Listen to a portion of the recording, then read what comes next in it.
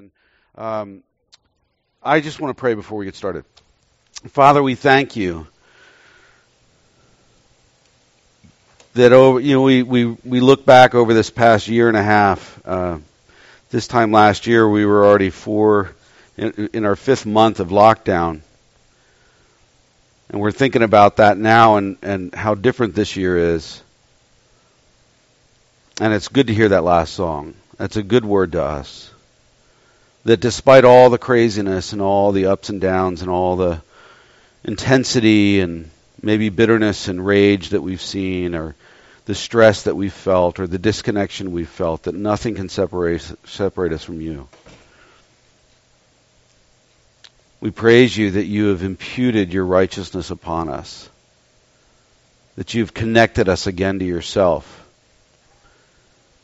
And we ask that your Spirit would speak this morning, and that all words uttered this morning, all thoughts would be glorifying to your name, that you would draw us into your presence, and you would fill us to overflowing. And in Christ's name we pray. Amen. So we are centering our thoughts. Good morning. Are you Mom?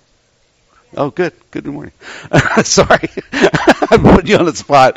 But we're centering our thoughts on the desire to be overflowing, the overflowing with Christ, right? And, Romans 15:13 is sort of this verse that's just a wonderful verse. May the God of hope fill you with all joy and peace as you trust in Him. I always want to emphasize that. As you trust in Him, so that you will overflow with hope by the power of the Holy Spirit. I just love that verse. I think it's probably one of the I don't know, there's a lot of good verses, but still, just to have it memorized is just really kind of a nice verse. Now, think about it. If you had a glass of dirty water, I did this in my sink the other day. I had this little bowl with all this, old sauce in there and everything, and I just turned the water on, let it run through it. And when you have something that's dirty, like a glass filled with dirty water, and you put it underneath a faucet, eventually all the impurities get washed out of that cup, right? It starts to run clean after a while. And that's the idea that we're talking about, of being filled to overflowing by the power of the Holy Spirit in our lives. And that we're filled with the living Word of Christ, right? Which is we're going to talk about today. And in that process, we are sanctified, which means we are transformed by the power of the Spirit in our lives, that we're made into the likeness of Christ more and more and more, and that will naturally overflow to other people around us and to the community around us and the world around us and all that stuff. So we're like that 5-tiered fountain you see down in the center of Ardmore, where we're filled with the Holy Spirit at the top, and it just flows down into us, then it overflows to family and friends and community, and then to all the nations of the world, as we talked about in our 12-week quote-unquote mission series. But overflow, to me, is a natural process. I'm going to turn off my phone because somebody's beeping me. It's a natural process of being filled, right? It's not forced. It's not awkward. It just happens as we place ourselves below the faucet, right? Last week when we had the Share Your Faith workshop, Shibu said, and I think I've said this up here before, but Shibu said, if you don't love people, if you don't love those that don't yet know Christ, he goes, please don't go witness to them, right? You want to overflow the love of Christ to people. You don't want to overflow your bitterness and rage, which we've all been guilty of doing, myself included. But it's not forced, it's not awkward, that's not what we're talking about. It just happens, as we said, as we place ourselves under that faucet of the Holy Spirit, under that faucet of Christ, as you trust in Him. There is a process of us injecting ourselves into this relationship, right? We have stuff to do. And here's the thing. Whatever overflows from you, right, overflows to other people, doesn't it? Now, that can be very exciting if what fills you is Jesus, but it may be kind of scary if it's other things, right? Whatever you're filling yourself up with. So we're going to look at John 4 today, where Jesus meets a Samaritan woman. We've preached on this before, but it is a great example of filling and overflowing. It's just a great story, and repetition is a good thing. In Jesus' day, we know that there was animosity, and we're going to see that in this story between Jews and Samaritans, right? We start out in this story with Jesus leaving Judea and returning to Galilee, but he makes the choice to go through Samaria, right? John chapter 4, starting in verse 4. It says, now he had to go through Samaria. Now, that's not really kind of true. He chose to go through Samaria, really. So he came to a town in Samaria called Sychar, near the plot of ground Jacob had given to his son Joseph. Jacob's well was there, and Jesus, tired as he was from the journey, sat down by the well, and it was about noon. Now, as I said, through Samaria was the shortest route to go, right, back to Galilee, but it was not the only way, and it was not the preferred way of a Jew. Right? So the other route was through Perea. It was east of the Jordan River. And in Jesus' day, Jews would, because of their hatred for Samaritans, since they considered them to be half-breeds, they were ancient sort of Jews that had intermarried with other peoples. They had kind of, in a sense, bastardized their faith. They considered them heretics because they didn't accept all of the scriptures, the Hebrew scriptures. They only accepted certain portions of it. And so they normally would take that eastern route all the way around to avoid any contact with a Samaritan. But Jesus chose to go straight through that area, which tells us that Jesus is very unafraid of engaging the despised, right? That's an important point, I think. Chapter 4, verse 7, it says, when a Samaritan woman came to draw water, Jesus said to her, will you give me a drink? And his disciples had gone into town to buy food, and the Samaritan woman said to him, you are a Jew, and I am a Samaritan woman. All right, she adds woman. How can you ask me for a drink? For Jews do not associate with Samaritans. Now, not only would a Jewish rabbi not associate with a Samaritan, but he would never sort of speak to a woman. Right? You got to think about that. Jews were not even allowed to drink from the same container as a Samaritan. That's Leviticus 15. Jesus engages her, this outcast, and she's kind of curt, right? A curt Samaritan woman by the side of this well. And we're going to find out later that at some level, and I want to clarify this a little bit later, she is immoral in a sense, right? We don't really know exactly her background so much. But she has a thirst, we're going to find out, that only Jesus can fill. Only Jesus can fill. Now, she may seem indifferent. It almost seems that if Jesus never said a word to her, she wouldn't have asked him anything. She wouldn't have said anything to him. Right? He engaged her. He spoke to her. And this is interesting to me because last week in that workshop, part of our conversation was that people were asking Shibu, how do you engage people? How do you meet somebody for the first time and direct that conversation to the gospel, right? And here we have Jesus doing it himself, right? So we're learning from his example on how to have a conversation with somebody and lead it to the gospel. Whatever's right before us, we use, right? But there is a dissatisfaction in this woman, a deep dissatisfaction in her soul. And some of us, may come to Jesus through a very immoral lifestyle. We find out we need Jesus because, we've just been partying our butts off, we're having a good time and doing whatever we want. And that's how we've come to Christ. Others of us, though, come to Jesus experiencing our need for him through the empty efforts of doing good, right? Just because, the people we're no different, so to speak. The guy that's out there partying and the guy that's out there doing good. We all experience our need for Jesus. What's her name? Mother Teresa did all the good in the world, but she still experienced the dark night of her soul, which I believe revealed her real need for Jesus. Right? Verse 10, Jesus answered her. He said, if you knew the gift of God and who it is that asks you for a drink, you would have asked him, and he would have given you living water. He says living water, not just water. So Jesus uses this simple context to lead her to understand her need for him, right? He uses that term living water, which she would know right away.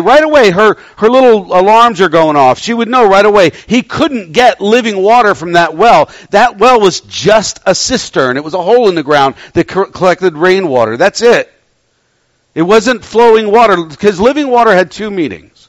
One is it meant like a stream, like water that is running. So it's cleaner. People considered it cleaner, right? Side note, I went and spent a weekend in a remote village in Indonesia once, and the woman and the man that we were going with, they're like, oh, the river there is so clean, so beautiful and clean. I got there, it was like milky white with all the garbage that was coming down from the other villages. But I bathed in it. Anyway, but it would, like running water was considered clean water, right? But secondly, though, it was also a term that was closely related with the Holy Spirit. It really was. So her little alarm bells are going off in her head right now. He's playing on words. And he's using the situation to address her dissatisfaction and her deep thirst in her life. So it's really not about a drink, we know that. It's not about water, so to speak, physical water, but it's about how she is trying to satisfy the thirst of her soul in very unhealthy ways. And we're going to even say sinful ways. Then, verse 11, she says, Sir, you have nothing to draw water with, and the well is deep. Where can you get this living water? Like, what are you going to do, right? Like, are you greater than our father Jacob, who gave us the well and drank from it himself, as did also his sons and his livestock? Right? In other words, you can't get living water right here. But she's thinking, like, what is he meaning by this? Because there's two different meanings there.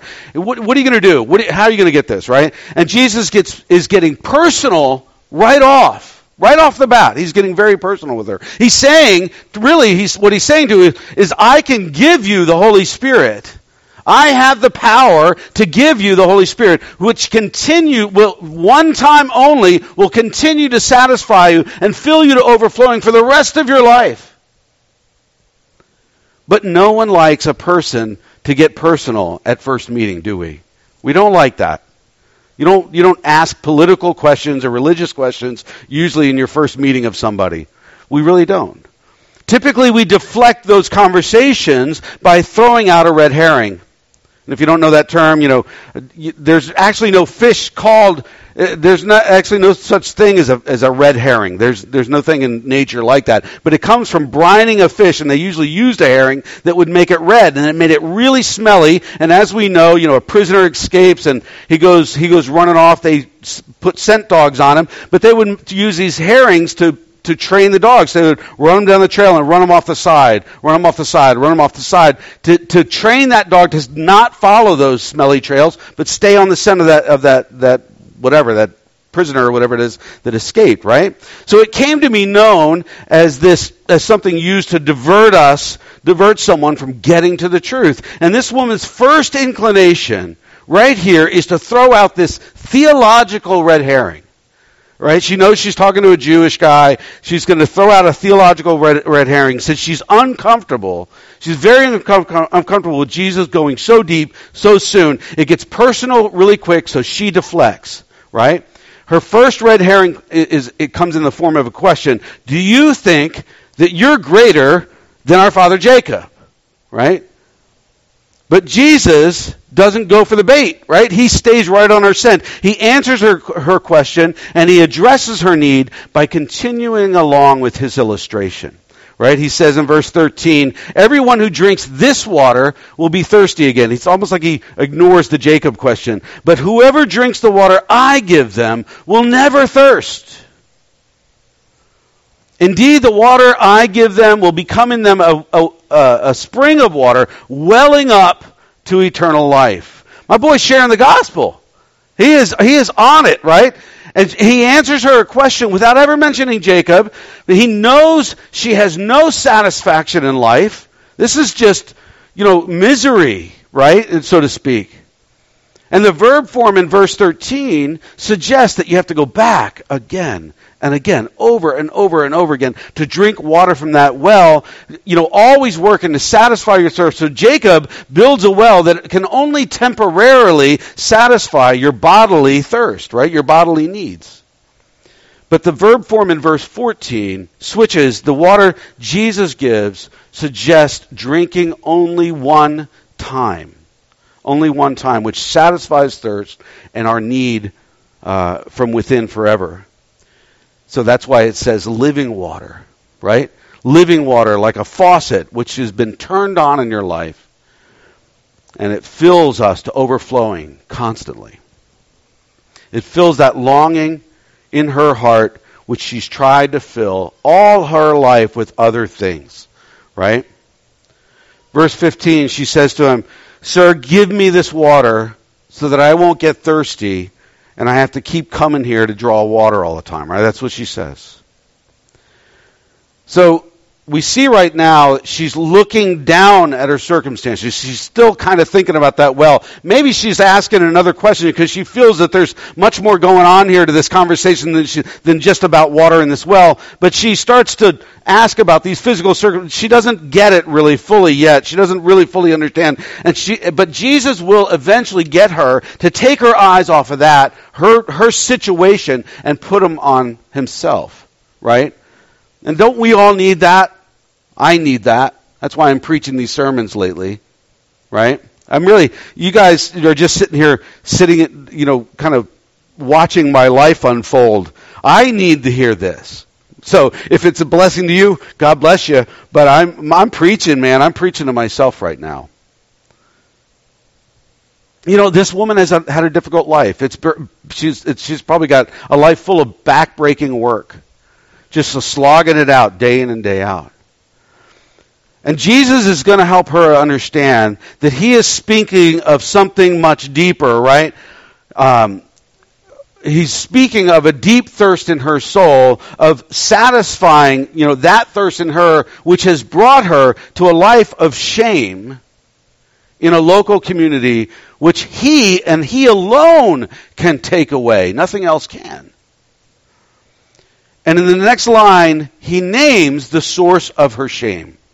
In verse 16, he says, "Go, call your husband and come back." Go, call your husband and come back. That was a little bit of a stab right there, and she would feel it, right? This woman had come alone to a distant well at, sort of an unusual time of day, in the middle of the day, because of her social position in this village. That's what people think.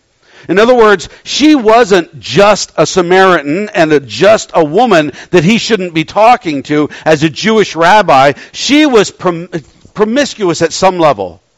She was promiscuous, living in shame in her community. So she goes to the well at the height of the day, not to have to deal with all the stares and all the comments from others. The other women would go in the cool of the morning, but she was an outcast. She was an outcast. And so by asking her to go call her husband, Jesus reveals her real thirst, doesn't he? And that is a thirst for a number of things, maybe. A thirst for protection for a vulnerable woman in a very hard, patriarchal world. A thirst to be loved, a thirst to be cared for, a thirst to be important, or a thirst to be central in someone else's eyes, to be special to someone. And, even you men in this room, you want that. She has a hole in her heart she's been trying to fill for years and years and years. And she has tried to satisfy that thirst or fill that hole with men. That's it.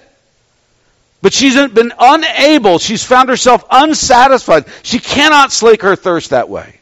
It doesn't work. Now let me stop there and say, sin is not always something we do with evil intent. You got to understand this. When a pastor stands up here and he says the word sin, you always think it's like some evil intention that you have to go do wrong. No, it's not always that. Right? Sometimes our sinful choices are simply made out of fear or self-preservation. Cowardice sometimes. Those things, we make choices in those moments that are unhealthy, and therefore they are sinful. Maybe this woman was just a total harlot. Maybe she was. But I don't think so. Maybe she was just a woman who couldn't bear children. Maybe, and I'm reading between the lines, believe me, I understand I'm doing that right now, but maybe she was a woman who had gone through husband after husband after husband, and she had never produced a child for anybody, so they just divorce her and get rid of her, and they go to someone else. And this last guy simply says, he's probably the most honest of the bunch, he's like, I won't marry you, but I'll take the goodies and I'll protect you along the way. Maybe. And she would take it. And who would blame her? Right? See, sinful choices are no less damaging to us if they're made out of perceived need or fear, but either way, they reveal our need for Jesus, right? She goes to that well every single day, every day for water, right? And also, this story is revealing that she goes back to the well of men every single day, over and over and over again, to satisfy her own thirst for love and connection. And we all need that. And we suffered greatly for the past stupid year for not being connected to each other, right? You know, it would be really simplistic to call her a word I won't say because there are children in the room, right? If they weren't here, I would say it. No one is just that, right? The S word starts with an S and ends with a T, and it's, you know, all that stuff. But anyway, but we all react to God, this God-given desire for acceptance, for love, for relationship, which we seek to satisfy in a variety of ways, in a myriad of ways in our lives, right? We do. You may satisfy it in a very different way than this woman did. You know, her avenue was men. And if she was one of those S things, then so are we. We all are. We're all prostituting ourselves out someplace. Just for acceptance, for connection and things like that. The question is, what is it? What do you go to? What's your well? What do you go to satisfy your thirst in life?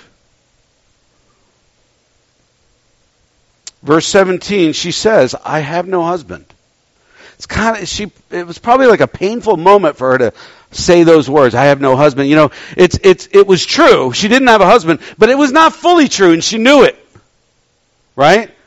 Because she does what we all do. She only answers enough to seem like she's being honest, because she's figuring, he doesn't know about me. He doesn't know my life. She says, you know, I'll tell him enough to, it seems like I'm being honest with him. But she doesn't divulge the whole truth because she's reacting out of years of hurt and shame that other people have heaped upon her. She doesn't need another Jewish dude sitting by this well heaping more shame on her. She already feels all that. So she tells him only what she needs to tell him. But Jesus, as we know, is on her scent, right? He's lovingly cornered her in this theological tree, and she doesn't even realize it yet. He won't shame her,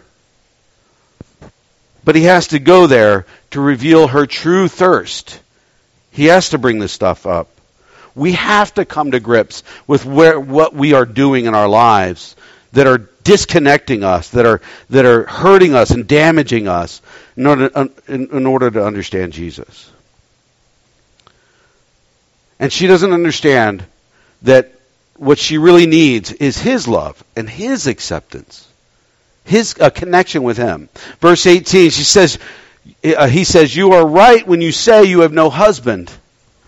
The fact is you have had 5 husbands, and the man you now have is not your husband.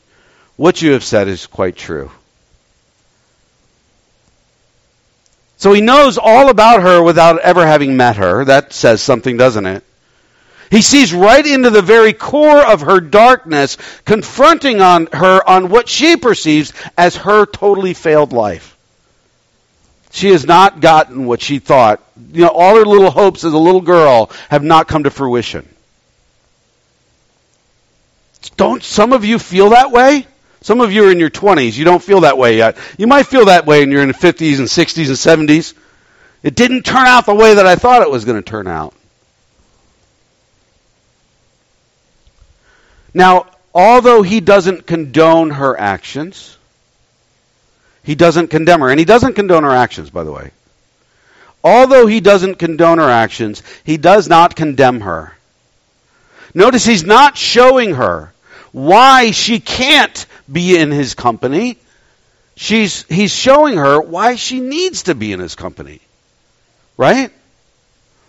Jesus is not condoning her lifestyle. I got to point that out. And we know that not only from this conversation, but we also know from the fact that he reaffirms the Hebrew moral law, the scriptures, right, in other places in the New Testament. He says this. But that moral law was put into place to reveal our need for divine redemption, to reveal need in us, to drive us towards God. And many of us are all also living in ways like her, which Jesus will challenge. He will. He will challenge. You can't walk with him long enough without him challenging them, right? He'll not shame you, but he will call us to transformation through repentance from those things. You can't have salvation without repentance. I know modern progressive Christianity thinks you can, but you cannot. It doesn't work. It's not the gospel. So he's speaking to her and he's saying, when everyone else shuns you, I accept you. Right? I know you're just trying to satisfy this deep sort of thirst for love and connection and relationship, but you're going about it all wrong. You're going about it in ways that are destructive to you. And he loves her as only he can love her. But as we said before, when someone gets too close to our hearts, it hurts, right? And she throws out her second red herring. She brings up an age-old argument between Jew and Samaritan, starting with a compliment. Because we want to throw somebody off the mark, we compliment them, right? We get them to think great thoughts about themselves, and maybe they forget about us, right? And hopefully that'll throw them off. Verse 19, she says, "Sir, I can see. I can see that you are a prophet." Right? Wouldn't you think great about yourself? And she says, "Our ancestors worshipped on this mountain, but you Jews claim that the place where we must worship is in Jerusalem." So she refers to an old theological argument as to where God should be worshipped. And if you're reading this and you don't know any of the background, you'd be like, what is she talking about? Right? Like, who cares, right? But the Jews emphasized Mount Moriah, the Samaritans emphasized Mount Gerizim, right? And so this would be the equivalent today of speaking with someone about what Jesus means to them, and when the message starts to become too personal and too close to their heart, they say something like, well, how can God be loving if there's so much suffering in the world? How can God be loving if there are Hitlers out there? How can God be loving if all that stuff happened in the Old Testament? Red herrings. She expected him, as a Jewish man, to start arguing from his side, right? To be very religious about this, to say that Samaritans don't know what they're talking about, which he kind of does in a minute. But he doesn't quite go that far as she thinks he would, and he gives her a surprising answer. He says, "Woman, believe me, a time is coming when you will worship the Father. You will worship the Father. You, a Samaritan that I'm supposed to hate, are going to worship the Father." And that's telling right there. You will worship the Father neither on this mountain nor in Jerusalem. We're going to come together. You Samaritans worship what you do not know. There it is, right? And that's true. We worship what we do know. For salvation is from the Jews. That is true. Yet a time is coming, and has now come, when the true worshipers will worship the Father in spirit and in truth. Now, a lot of us want to worship in spirit, but not in truth. Again, a lot of segments of Christianity right now are throwing the truth out the window and thinking that they can just worship in spirit. It does not work. That implodes. Or explodes. I'm not sure which one. So the Father in spirit and truth, for they are the kind of worshipers the Father seeks. God is spirit, and worshipers must worship in spirit and in truth. Can't chuck the truth out. Can't just worship in spirit. You can't just worship in truth and chuck the spirit out. And you're a dead old, like, whatever, if you do it that way. What did they say? Love without truth lies. Truth without love kills. Right? Jesus is saying to her, it's not where you worship, but who you worship. And ironically, the who is sitting right there by the well in front of her. So with Jesus, we see that a new era has come, a new era of worship. To worship in truth is to worship God through Christ and through the complete Scriptures which speak of Christ. But the Samaritans had only adopted just a little segment of that. So he's challenging that, as he should. They only believed in a certain part of the Scriptures, not the whole kit and caboodle. And you got to take all of it. To worship in spirit is to worship in relationship with Him, to be filled with the Spirit of God.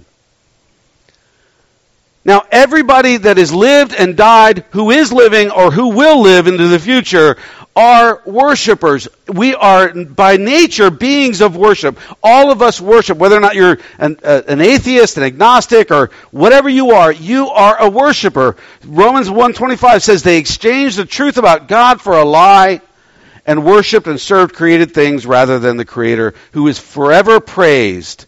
Amen. Now her worship, I don't know, maybe you could say it centered around men, hoping that they would satisfy her need. I don't know. Yet she's a Samaritan, and as such, she was told to look to Mount Gerizim, a place, a concrete place, an objective thing, right? To wrap her thoughts around concerning this great God of the universe.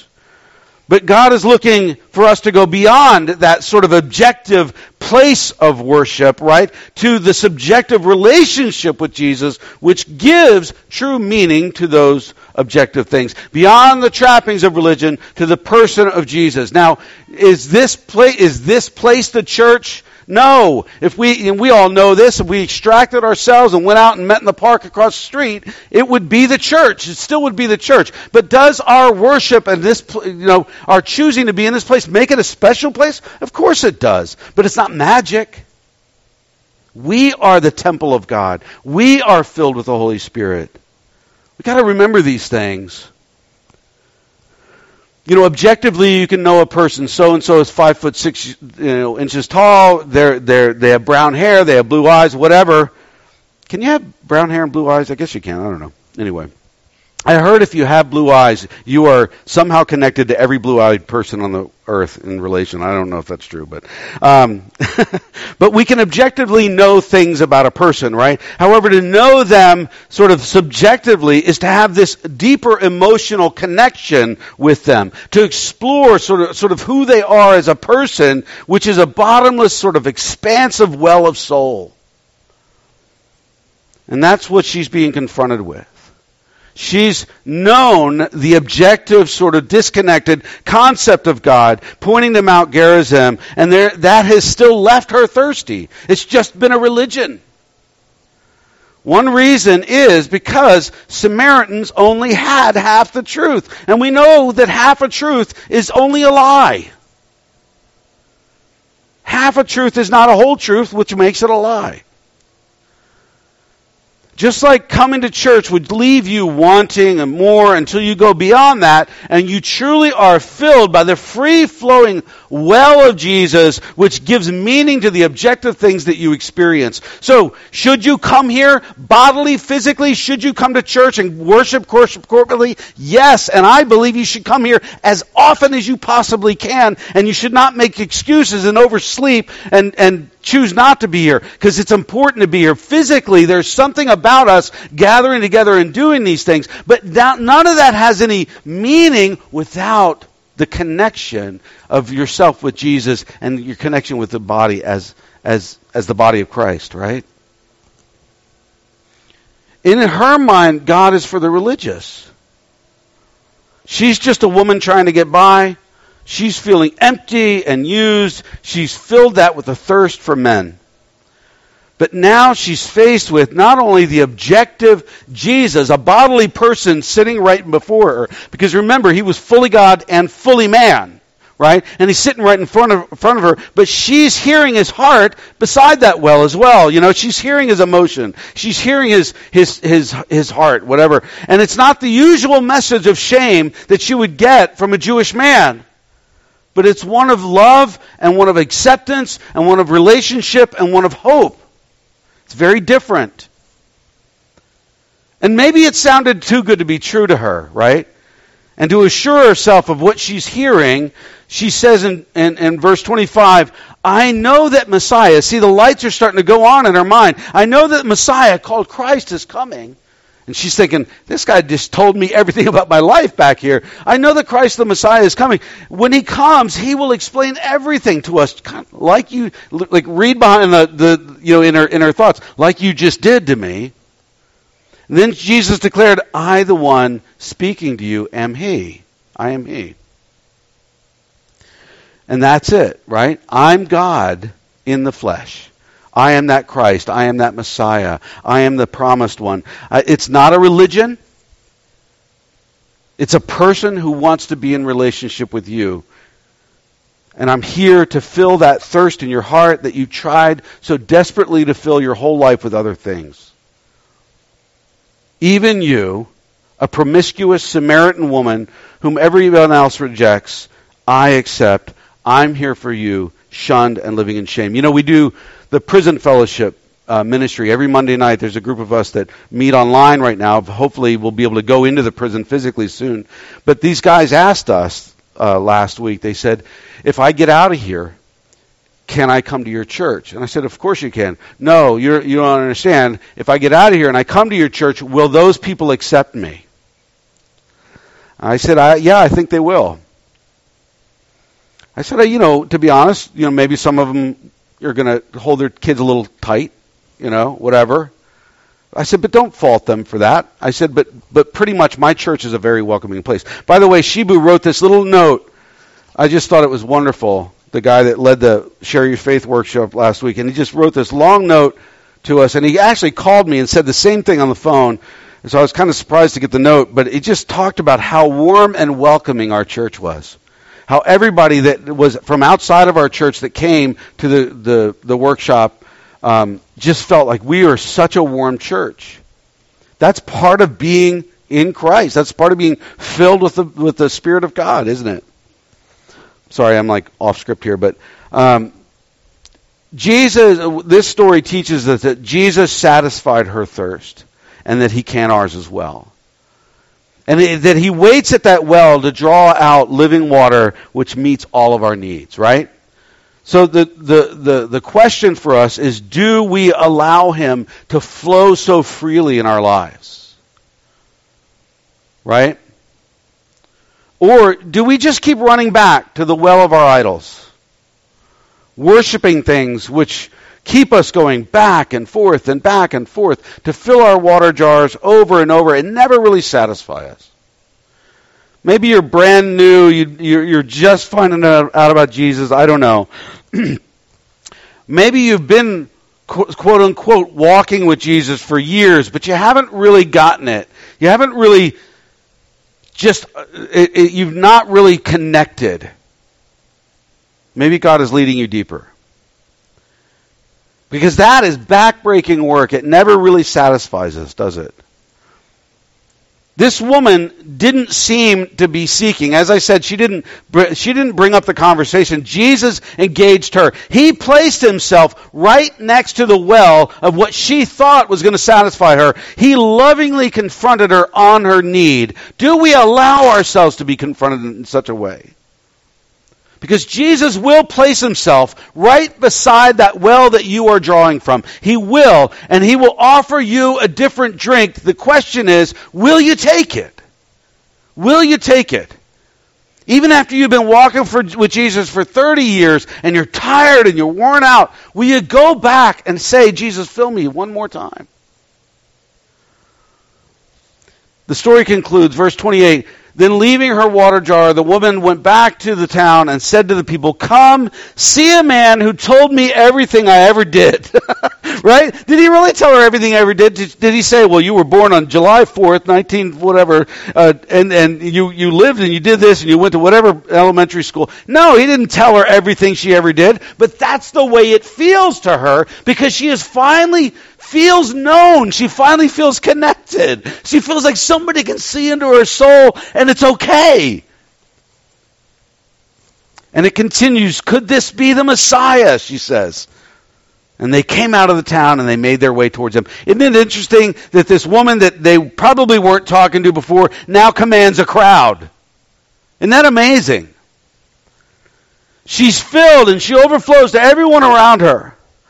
She's probably never heard the word evangelist, but that day she became one. She didn't have a seminary degree. She didn't speak every little detail of the gospel perfectly to them, but she did invite them to come and to meet Jesus. She introduced people to him out of overflow. And the result was, verse 39, many of the Samaritans from that town believed in him because of the woman's testimony. "He told me everything I ever did." So when the Samaritans came to him and they urged him to stay with them, and he stayed 2 days, just 2 days. And because of his words, many more became believers. And they said to the woman, "We no longer believe just because of what you said. Now we have heard for ourselves, and we know that this man really is the Savior of the world." Not just a good teacher, not this, not that. He is the clear Savior of the world. So she was filled with the person of Jesus. She overflowed Jesus to others. They were filled with Jesus, and they, in turn, overflowed to others. And if it were possible for us to trace back our spiritual lineage, all of us in this room, to go back to every single person who had shared the gospel and brought us to faith, would we come back to this moment? Maybe. Isn't that amazing to think about? So we had that Share Your Faith workshop last week, and we're going to be doing some a follow-up meeting to that, some other stuff, some practice of it, and things like that. But anyone is invited to come to those things. I'll put out an email about it once we figure ourselves out. Even if you didn't attend the first thing, come on out to it. But, remember that you can learn all the mechanics of how to share the gospel with somebody. You can learn all the mechanics, all the right things to say, the right verses to quote, and all that kind of stuff. But it is much better. It works much, much better for the joy and the peace and the hope of Jesus to overflow from within you. Just to pour out on people, right? As you trust in him. As you walk with him. Stepping out in faith and drawing others in. Amen? Amen. Let me pray for us, and Dave's going to come up and lead us through communion. Father, we thank you. We thank you for stories like this. Even if we hear them over and over and over again, we know that they're rich. They are rich with something that we need to hear and rehear and think about again and again and again. We ask that you would fill each person in this room and each person watching at home with your Spirit in a way that just overflows in joy and hope and peace to other people around them. We thank you for that. In Christ's name we pray. Amen.